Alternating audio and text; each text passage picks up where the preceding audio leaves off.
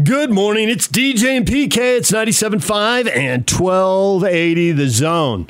All right. Coming up this morning, we got, it's a Thursday. We got Joe Ingles. Live in the bubble from Joe's perspective. What's it like? Check in with Joe Ingles later this morning. I'm looking forward to that. He's got his coffee machine. We know that. And then there have been a lot of stories inside the bubble. Interested to hear his take on some of these and what it's like. Aaron Falk's coming up later this hour. We spoke to him later in yesterday's show. I thought he was really interesting. He's in the bubble as a media member. He works for the Utah Jazz. And so it's utahjazz.com for his stuff. And as he'll explain, he's not just writing. That's what he does. He used to write for the Salt Lake Tribune.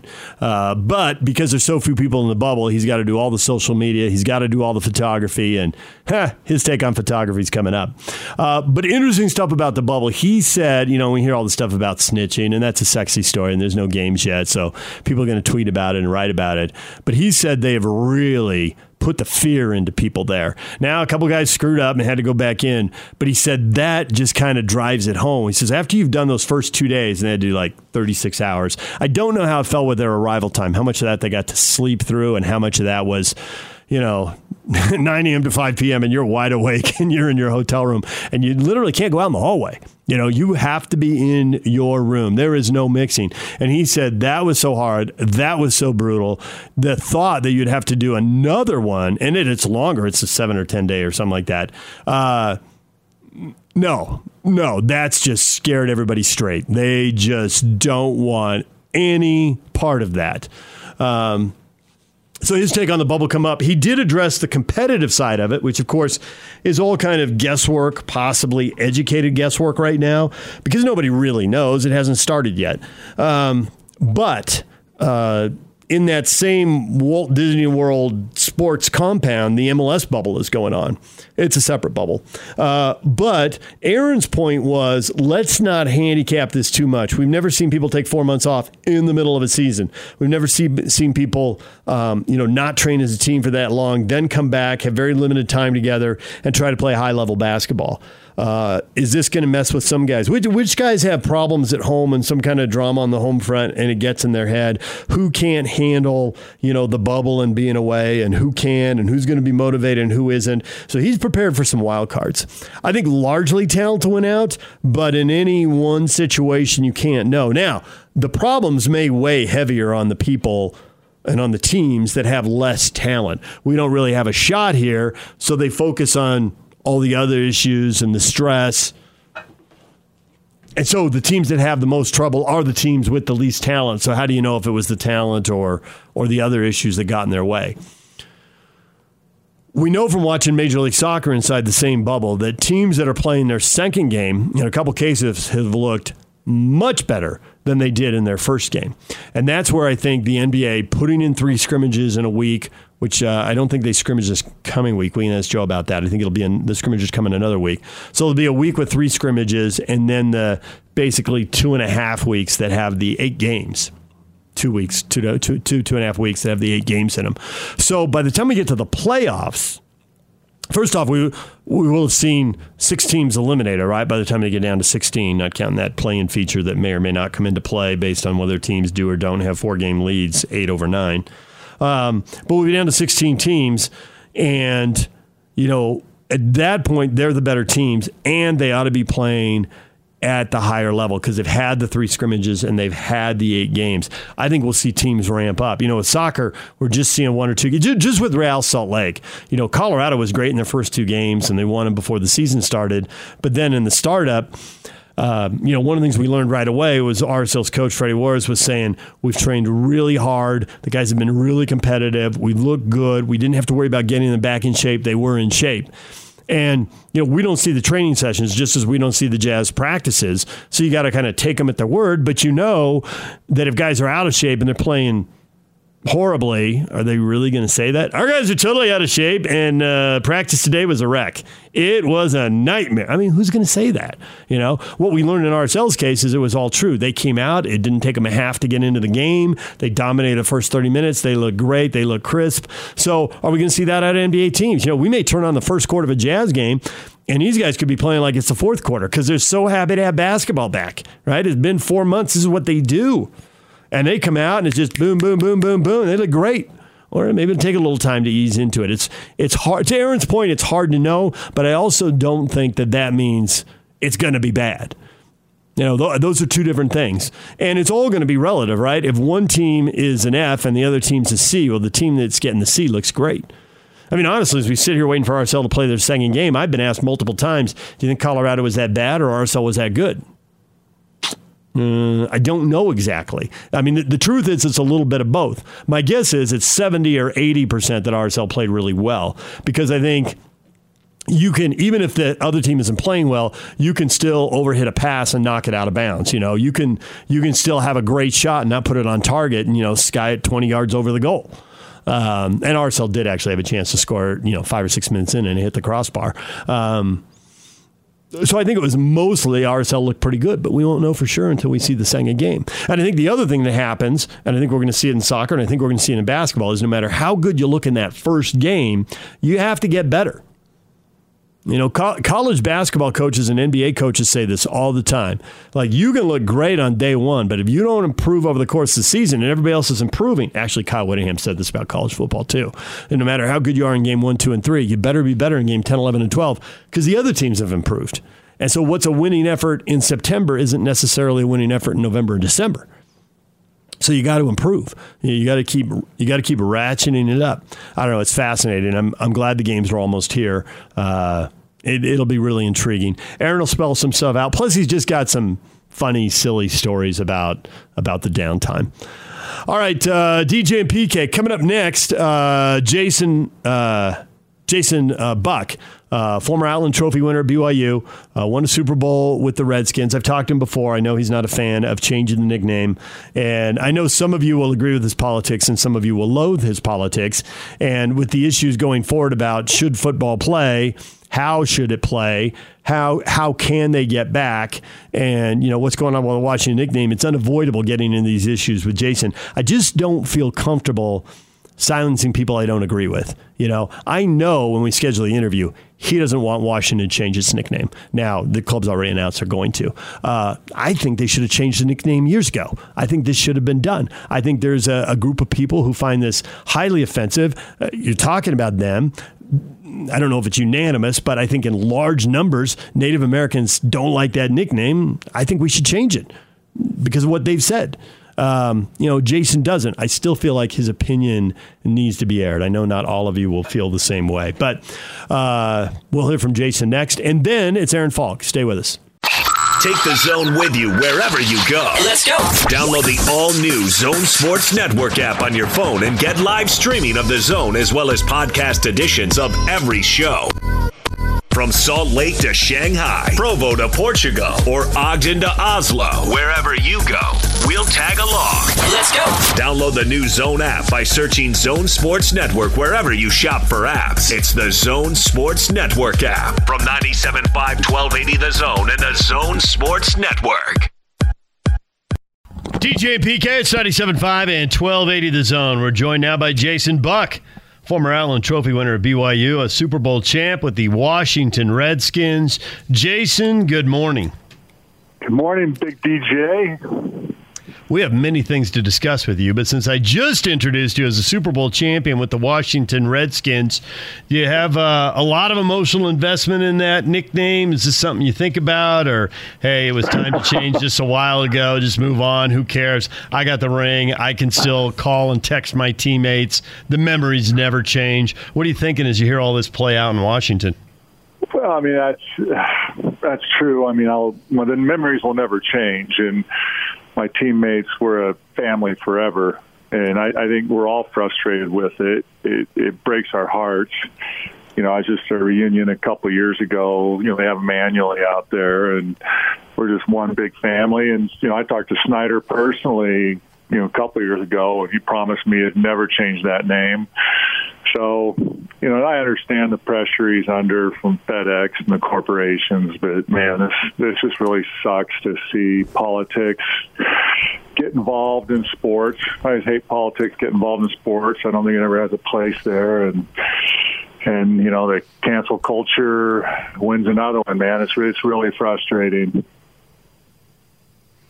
Were you there when Casserly was there? Yeah, Charlie? Yep, he was my guy.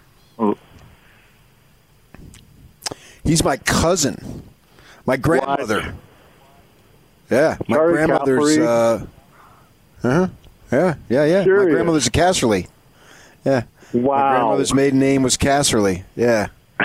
So. No way. What a small world. Yeah. Charlie, he was great, and he loves me, of course. That's one of the reasons I was with the Redskins. And, yeah, I see Charlie once in a while, at the reunions.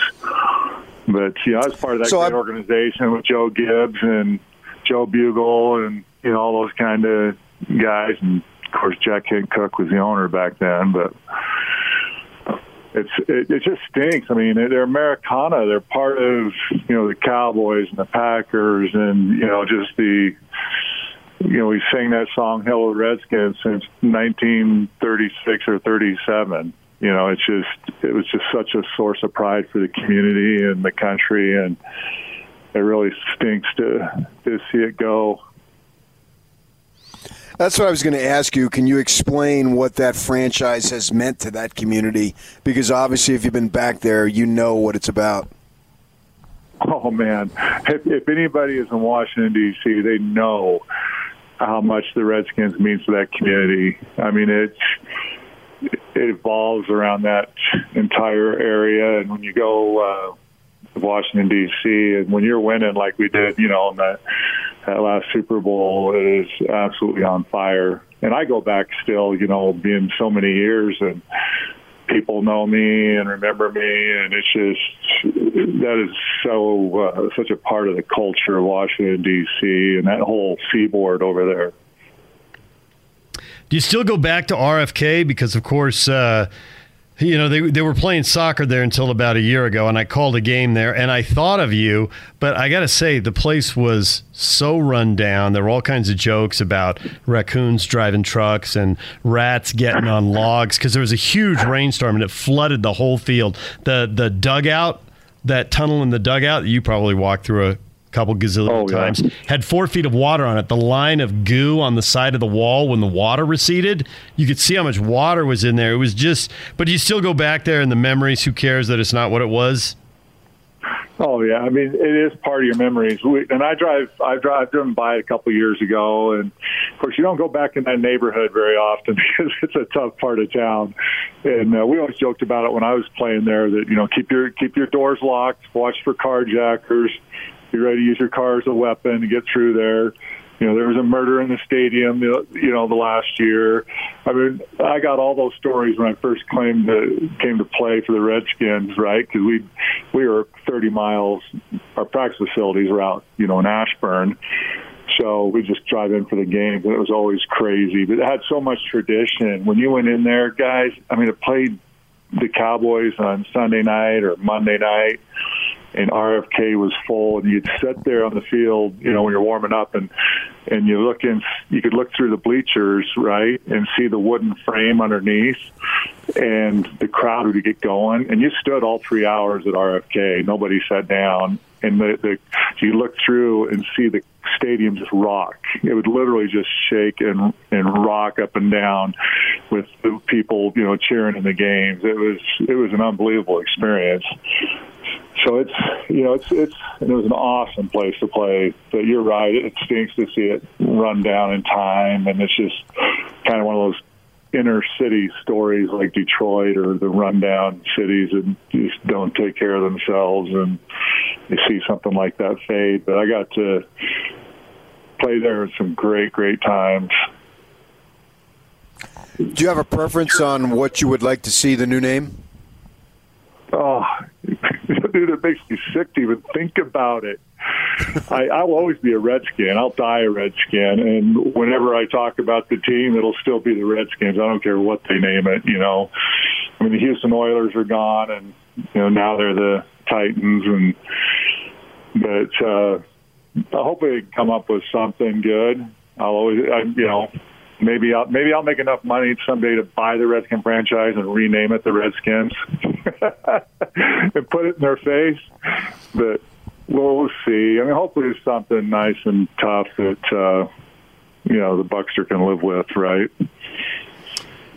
So, as a former football player, and then your kids played football and all that, what do you think about the upcoming football season? And do you think differently for the college players and the pros? I really think, I know this is kind of crazy, but, you look at it, I wish the NFL would have been ahead of this, coronavirus thing, which is hard for everybody to, science changes every day, it seems like, on it. But I wish they would have just taken the guys back in the spring and locked them all up, the organization up, and like they do in a camp scenario, and exposed everybody to COVID-19 and they're all young athletes with strong immune systems, and just get the dang thing over with and have herd immunity on the players and let them go out and be ready to play the season. But, if everybody have to have masks in the stadium, fine, and, laser readings at the front for temperature checks and so on, and play a little defense. But I'd love to see them just fill those stadiums like America needs to, with healthy people, and protect the high risk and so forth with some common sense. But, man, we got to function as a society and go forward. So I'd like to see the stadiums full of good, healthy people and go play football. It's part of America. It's part of our economy. It's our, emotion and our heart. And I just think we need to do it. So I know it'll change a little bit, but we ought to battle through it, in my opinion. College football, it didn't surprise me at all to see the conferences drop the, non-conference games, of course. You can see that one coming. So, BYU Independence is in huge trouble, which is no surprise, unfortunately. I've always disliked Independence, and now they got to really scramble. So I just hope political correctness and all that kind of craziness doesn't get in the way. America needs the game, in college and pro. So you've referenced politics a couple of times. You would prefer no politics involved in sports whatsoever, I take it? Oh, absolutely. I wish they'd keep sports, whether it's the Olympics or any sports at all, as a sacred place. When I say that, whether it's a soccer stadium or a football stadium, I think of football as that, that pure place. When we came into that huddle, whether it was at the Bengals or the Redskins or wherever, you came in with guys from black, white, and brown, every religion in the United States of America, and guys from the West Coast and East Coast and Deep South and Midwest farms and inner cities, as different of men as you could ever have on the planet put together in that locker room.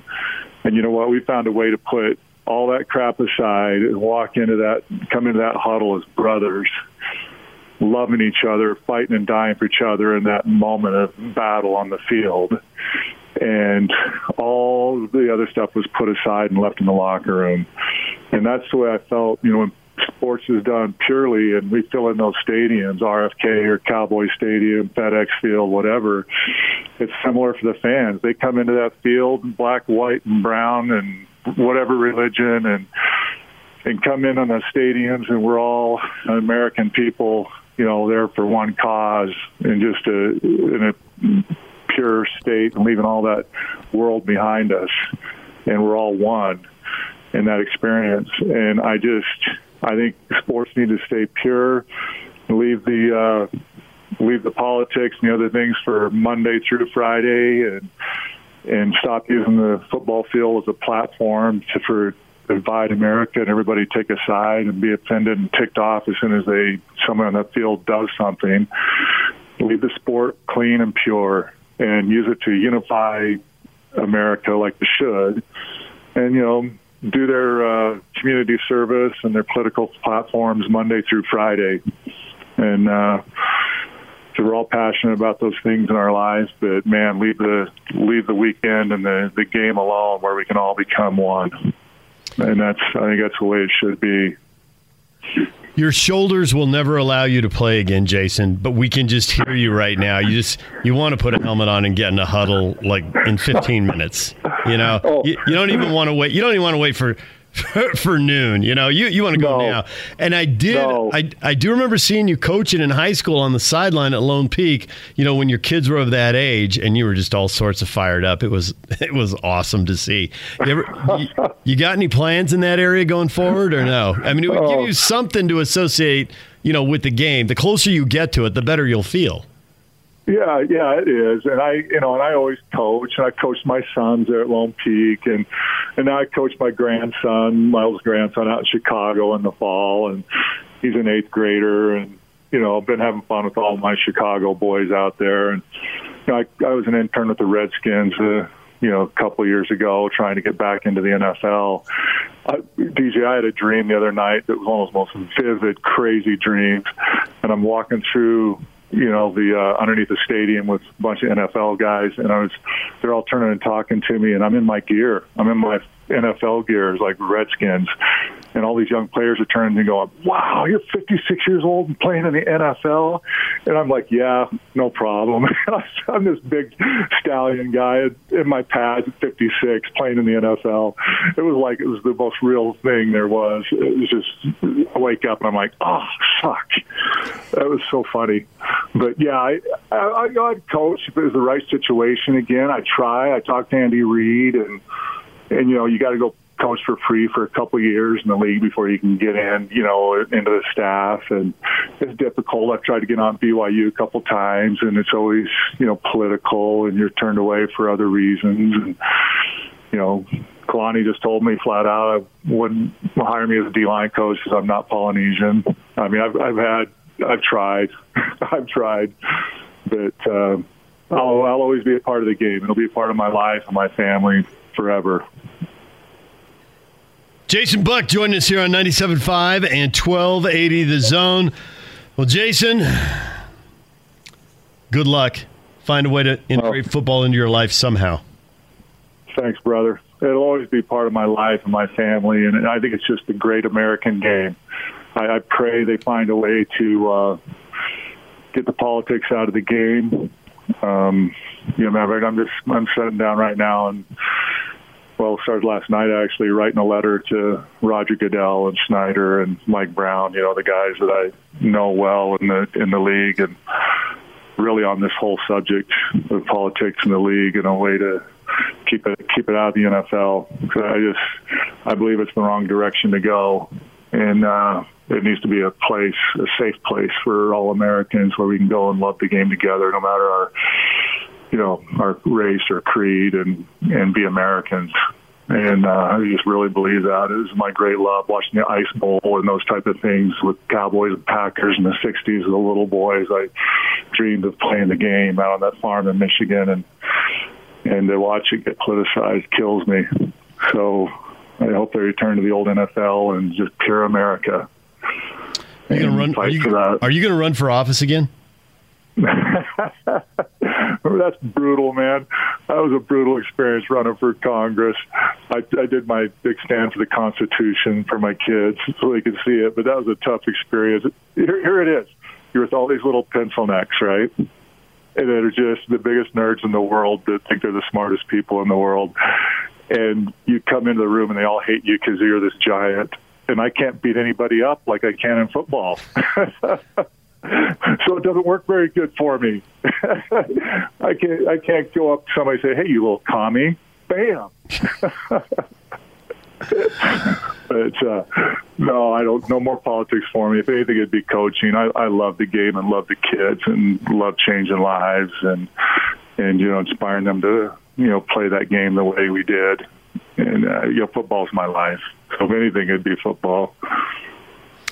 Well, Jason, thanks for a few minutes. We appreciate it. All right, buddy. Thanks, DJ. All right. PK. There's Jason Buck, and when he talks about geeks and pencil necks, I have a hard time not taking that personal. You're talking to a guy who once during a high school basketball game was called Poindexter. Hey, Poindexter, nice play. Actually anticipated pass. Almost stole it and had the fast break. Knocked it out of bounds right in front of the visitors' bench. Some kid said that. I just turned around. Hey, which one of you knows me? their coach, who I didn't know, and he didn't know me, he just burst out laughing. He thought that was the best comeback ever. It's like I said earlier in the last segment. I don't agree with Jason on a lot of this stuff, but I don't want to silence his opinion either. And the common ground we have is how much we love sports and how much we love football. And watching him coach football, I found both entertaining and inspirational. It's at the high school level. He's down at Lone Peak. That's what we have in common. I really think that by the number of bad actors, foreign actors who are, the bots and who try to get the comment section going to divide America, and it works. They can get people really firing off on each other. I really think no matter how little common ground you have with someone on political and social issues, you need to find a way to have a relationship. I think it's bad for the country not to have that. And I'm coming from a family whose politics are all over the map, okay? From the Tea Party to AOC, I got relatives. I don't even have to go into my wife's side of the family. I'm talking about my side of the family. I think you got to maintain those relationships. I think the fact that people are willing to spend so much time, money, and effort to try and tear America apart tells you how important that is. So even if you don't agree with Jason, I don't agree with him on some of this stuff, I think you still need to have a relationship. You need to find a way to have the discussion. I think it's bad for the country in 10, 20, 30 years if this doesn't happen. Maybe less than that, but certainly in 10, 20, 30 years if what we have going on now doesn't change. All right, when we come back, Aaron Falk from The Bubble in Florida. Take the Zone with you wherever you go. Let's go. Download the all-new Zone Sports Network app on your phone and get live streaming of the Zone as well as podcast editions of every show. From Salt Lake to Shanghai, Provo to Portugal, or Ogden to Oslo, wherever you go, we'll tag along. Let's go. Download the new Zone app by searching Zone Sports Network wherever you shop for apps. It's the Zone Sports Network app from 97.5 1280 The Zone and the Zone Sports Network. DJ and PK, it's 97.5 at 1280 The Zone. We're joined now by Aaron Falk. He's a writer for UtahJazz.com. He's living and working in the bubble in Orlando. He joins us on the Sprint special guest line. Sprint makes it safe and easy to get what you need online. Visit Sprint.com for online services and local store availability. Aaron, good morning. Good morning, guys. How are you? Good. Curious minds, inquiring minds want to know what life is like in the bubble. And I guess the first thing is, is there enough to do? Your normal routine is disrupted. You're living in the bubble. I mean, is it to the point you're actually looking forward to talking to us because you just got nothing to do and you need to fill the time? Yeah, I'm always looking forward to talking to you guys. It doesn't matter. So, I think, we're just over a week into this.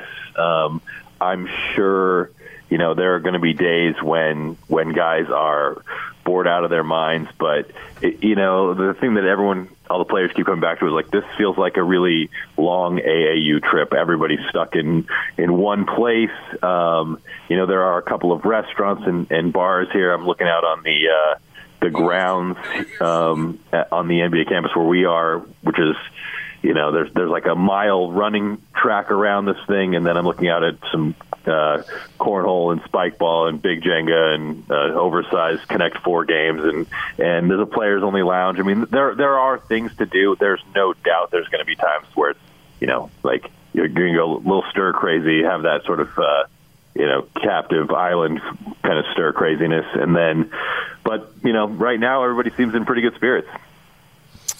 So last week, I ventured out of the state for the first time since I was called back from Las Vegas in March covering conference basketball tournaments. And that was a weird feeling in Vegas at the time, and driving home, it was sort of weird. And then last week, I went down to California and we checked into a hotel. And as we're walking down the hallway, there's nobody there. It's like 9 o'clock at night. And I said to my wife, man, this really feels weird. And she said, yeah, it does. I'm wondering, for you guys, how weird does this feel? It's pretty weird. I mean, it's starting to get a little more normal. But just from the very beginning, just going back to the airport for the first time and getting on a plane, even though it's something, it's the same plane and the sort of the same feel as before, just getting there, sitting down, everyone masked up, and just sort of unsure about, what's going to happen, where we're going. That being said, I really do feel like as it settles in, just to be able to see there are, I think, 6 or 7 other teams that will be in this hotel, and there are 3 hotels right now that the NBA is using here in Orlando. Just being able to see all of those people and everybody in the same situation has loosened things up a little bit. But yeah, just the initial feeling of getting on that plane, coming here, pulling into this, in the middle of what would be heavy tourism season in Orlando, no doubt, to an empty Disney World hotel was a very, very strange feeling. And, now you just sort of adjust. Same thing as everybody else is doing with all aspects of their lives. You kind of figure out what you can do, what you can't do, and you adjust to the new normal, as we are so wont to say these days. So we understand there's very little media there, and I think some of the media there is quarantining. I assume you don't really hang out with the players and the staff. Who do you hang out with, or are you the rare person in the bubble and you're kind of on your own? No, there's a decent, decent camaraderie within the staff that I'm here with. Everybody seems to get along pretty well, and you're going from practice back to the hotel. There are some meetings, testing, meals. Everybody, hangs out. We were playing Uno last night by this lake, and with staff and players, and everybody kind of just having a decent time, cutting loose because today is an off day. And so, there's plenty to do. Like you said, there are media under quarantine, different beat writers who are inside this, they call it tier 1 of the bubble, who will be, on the same hotel grounds, and they're going through a week-long quarantine right now. And then, everybody's still hanging out. It's kind of business as usual on the road. When you're traveling with the same people over and over and over again all year long, you kind of, you form your friendships and your cliques and that sort of a thing. So it's sort of business as usual in that regard. Uno is a highly sophisticated game. I was never able to grasp the concepts of how to win that. How were you able to do that? Cunning and cheating. Yeah. The good stuff. There was some dispute over the rules, whether it was a match and play, match and go situation. How many of these threes can I discard at once? But you figure it out. Very controversial Uno too. I've had some long-standing friendships that we no longer speak to each other because of a game of Uno. So I would advise you to use trepidation and caution. Absolutely. There was a mandate to not bring any risk or any board games that might actually cause lead to physical fights. So. One of the things that, we have Joe Ingles on every week, and a few weeks back, I brought up the idea of, hey, no one is really counting on you guys to do much of anything during these games and then in the postseason when we get to that point. And who's saying that? He jumped me pretty quick. And I thought, wow, that's pretty good because I want guys to play with chips on their shoulders. And this idea of that Bogdanovich isn't there was a list of the teams that they were ranking the teams factoring in the injuries or players who are opting out. And of the 22 teams, they had the Jazz 22nd. I thought, you got to be kidding me. That just seems ridiculous. So we brought that to his attention. My thought for you, have you been able to notice any form of motivation, chip on shoulder, that type of thing, knowing that these guys aren't expected to be there that long because they're losing a guy who puts in 20 points a game? The thing that I've noticed would be encouraged by from a fan standpoint is, like you said, this is a kind of a weird setup, and I'm sure there was hesitation on part of many people to initially kind of wrap their heads around coming here and during such a strange time, leaving family, kind of uprooting their lives and coming here, and the sense I get is like, well, we did it, we're here. Now let's make some noise. Like, if we're going to do this, let's do this. Let's not be someone that's just here to check the box and collect a paycheck. Like if we're here, we're going to play. And I think, of course, losing Bojan hurts. We're still waiting for kind of, it seems like Mike Conley's name keeps getting brought up as someone who's going to have the ball in his hand more, going to have more opportunities, someone who's been working out and had good facilities at his home throughout this quarantine and isolation. But I get a good sense of optimism and desire from the players on this team. And then the other thing is, this is absolutely and truly unprecedented. And I don't think it's just a matter of, looking at the trends and seeing, where guys were and where teams were in March. Like this is wild. And if you have a really solid idea of what's going to happen, then you are much, much smarter than I am. I think right now it is really wide open because there's do people want to get out of here? Will people be rusty? Will there be injuries? Like there are so many things that are going to happen, or could happen, I should say, that, I really feel like it's wide open. The thing when you, and this doesn't work exactly because Conley and Bogdanovic, both start and play different positions. But the thing I've always heard, and after being told it, I've observed it, and I found it to be largely true, but not perfectly, not 100% of all cases. But a lot of times coaches will tell you, I believe in the ability of the backup to raise his game, take the opportunity, and if not do what the starter did, do 85% of what the starter did. But then you're asking the third string guy to become the backup, and that leads to a lot of doubt. And other coaches in another situation will tell you, hey, when that guy plays who doesn't normally play, we are going to attack him. And they crush him, especially at the NBA level where it's so much about matchups. So it's not so much who steps in for Bogdanovic, but who steps in for that player. And if it is Conley, if Conley instead of 15 points a game starts scoring 20 a game like Bogdanovic did, that's great. But who scores the 15 Conley used to score? Do you have more or less faith or more or less of an expectation and who might perform that role, especially positionless basketball, because it doesn't have to be one specific guy. It could be one out of several. Yeah, I think, it is a fair point and a good question. The thing that I'll probably, that we'll wait and see is just how deep Quinn Snyder is going to go in his rotations. It's so, like I said, such a strange time, and how fit are guys. It's right now everybody seems in really good shape despite sort of the limitations of their kind of access to equipment, et cetera, gyms during the last few months.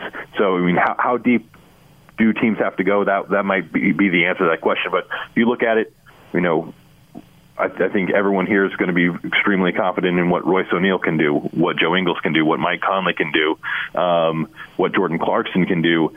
And, in his moments, Emmanuel Mudiay, he's big, strong, athletic guy, and there is some size there that can make up for the loss of Bojan Bogdanovic. There are, sure, at a certain point you will start to have questions about how deep you can go, but if it comes playoff time, guys are in good shape, they're healthy, and you can still keep that rotation tight, maybe it doesn't matter quite as much.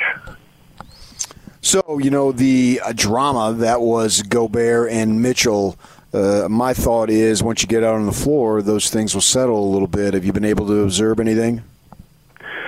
Yeah, they both said their piece, and I'll let that stand in terms of where they are. Both said we can, there were some frustrations, but we're both professionals, and we're gonna make this work on the floor. And yeah, the practices I've observed, and even off the court, they're talking, they're figuring things out in terms of strategy and what they want to do, and they're both feeding each other the ball, and they both look really sharp, actually. Do you have any? We're talking about Bogdanovich missing, but of the other teams that are missing some guys, do you have any questions, more or less, about them? I mean, going through, the Lakers obviously take a big hit to lose Avery Bradley, who was playing really well, and then to add Rondo's hand injury on top of that. It's that being said, they still have LeBron James. James Harden just got here last night. It looks like the Nuggets are at full strength. I mean, there's a lot of talent. I think I don't know that one in the West stands out as truly disadvantaged right now, other than to have the Lakers lose a couple of defenders and ball handlers like that. Certainly hurts, but they're obviously still an extremely, extremely talented team. Any team with LeBron James has a chance. So if you see someone violating the rules, what are you going to do? If I see someone violating the rules, yes, I am going to keep that to myself in terms of what I'm going to do. No, I don't think right now. I mean, these guys are aware. To see what happened with Richaun Holmes of Sacramento, and to see, like the first to be in your room in quarantine for 48 hours here was obnoxious enough. If you violate the rules and are caught, and you're going back for a full week, 10 days, whatever it is, that puts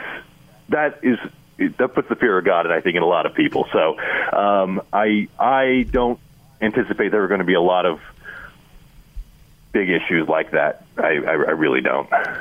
Do you see a lot of people from other teams, or do they have the teams separated out enough that you see your own group, but you don't see the Eastern Conference? No, you definitely do see everybody who's here at this hotel. You'll see, Giannis walking in the hallway, J.R. Smith in the gift shop. There is some interaction. There, like I said, I think there's 7 or 8 teams here, and it's definitely small enough that you're gonna cross paths with guys from different teams. That being said, there's a lot of directive to try to limit your interaction with people outside of your immediate team, just for safety reasons. Everybody's in a mask. Everybody's got all staff have these beepers that will alert you if you are too close to someone that's not in your party for too long.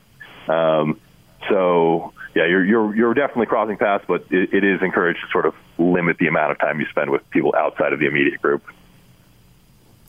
When everything gets started here, as far I realize it's going on from your perspective now, but in terms of broadcasting the games, how much activism do you anticipate there being?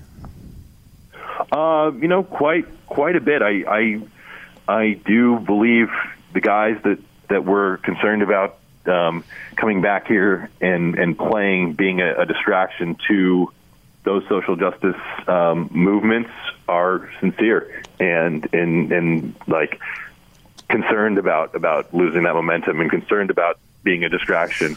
And to that end, I do think you will see a lot of things far above and beyond just putting the messaging on the back of jerseys, which is a nice small step, but people want to apply actions to this, not just words and messaging. So yeah, I think absolutely, if you have this opportunity and want to see that change, which you guys do, to take advantage to the fullest, and I think you will see guys do a lot of different things. Aaron Falk joining us, writer for UtahJazz.com. He's living and working in the bubble. So the working part of this, what stories have you already done? What stories have you maybe done interviews for, but you haven't written and posted on the website yet? What kind of things are you mulling over you might do in the future? Where are you going with the work part of this? We're still trying to figure out a lot of things. It's because there is just one person. The team travels with 60 people to a normal road game, and right now we're at that 35, and I'm sort of a one-man band in a lot of ways, doing things that I wouldn't usually do, taking photos, videos, trying to feed our social channels, trying to set up our our podcast down here. There's a lot of things going on.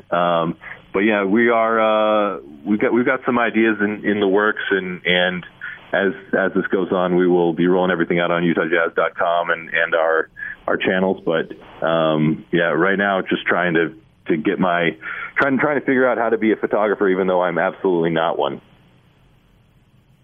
So you feel any pressure because you're sort of the eyes and the ears right now of the entire media as far as the Jazz go?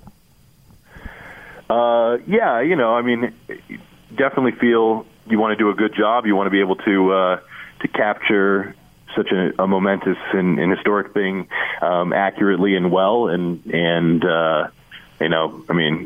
would feel that pressure probably to do a good job regardless, but to be alone and like you said, there will be other media here. I think even media from Salt Lake will be coming in, not into this immediate tier one of the bubble, but will be there for games, etc. And guys are still doing interviews via Zoom back to all the beat writers back home, and so there are these there's still obviously a lot of stories coming out of here through all these other channels. But yeah, it's I definitely, you want to be able to show people what's going on. You want to be able to, when we look back on this, in a year, 10 years, whatever, like a lot of guys have already said they feel like they're they recognize this is a 30 for 30. Like this is going to be a documentary for somebody at some level. This is it's so bizarre and so interesting that, you definitely want to do a good job.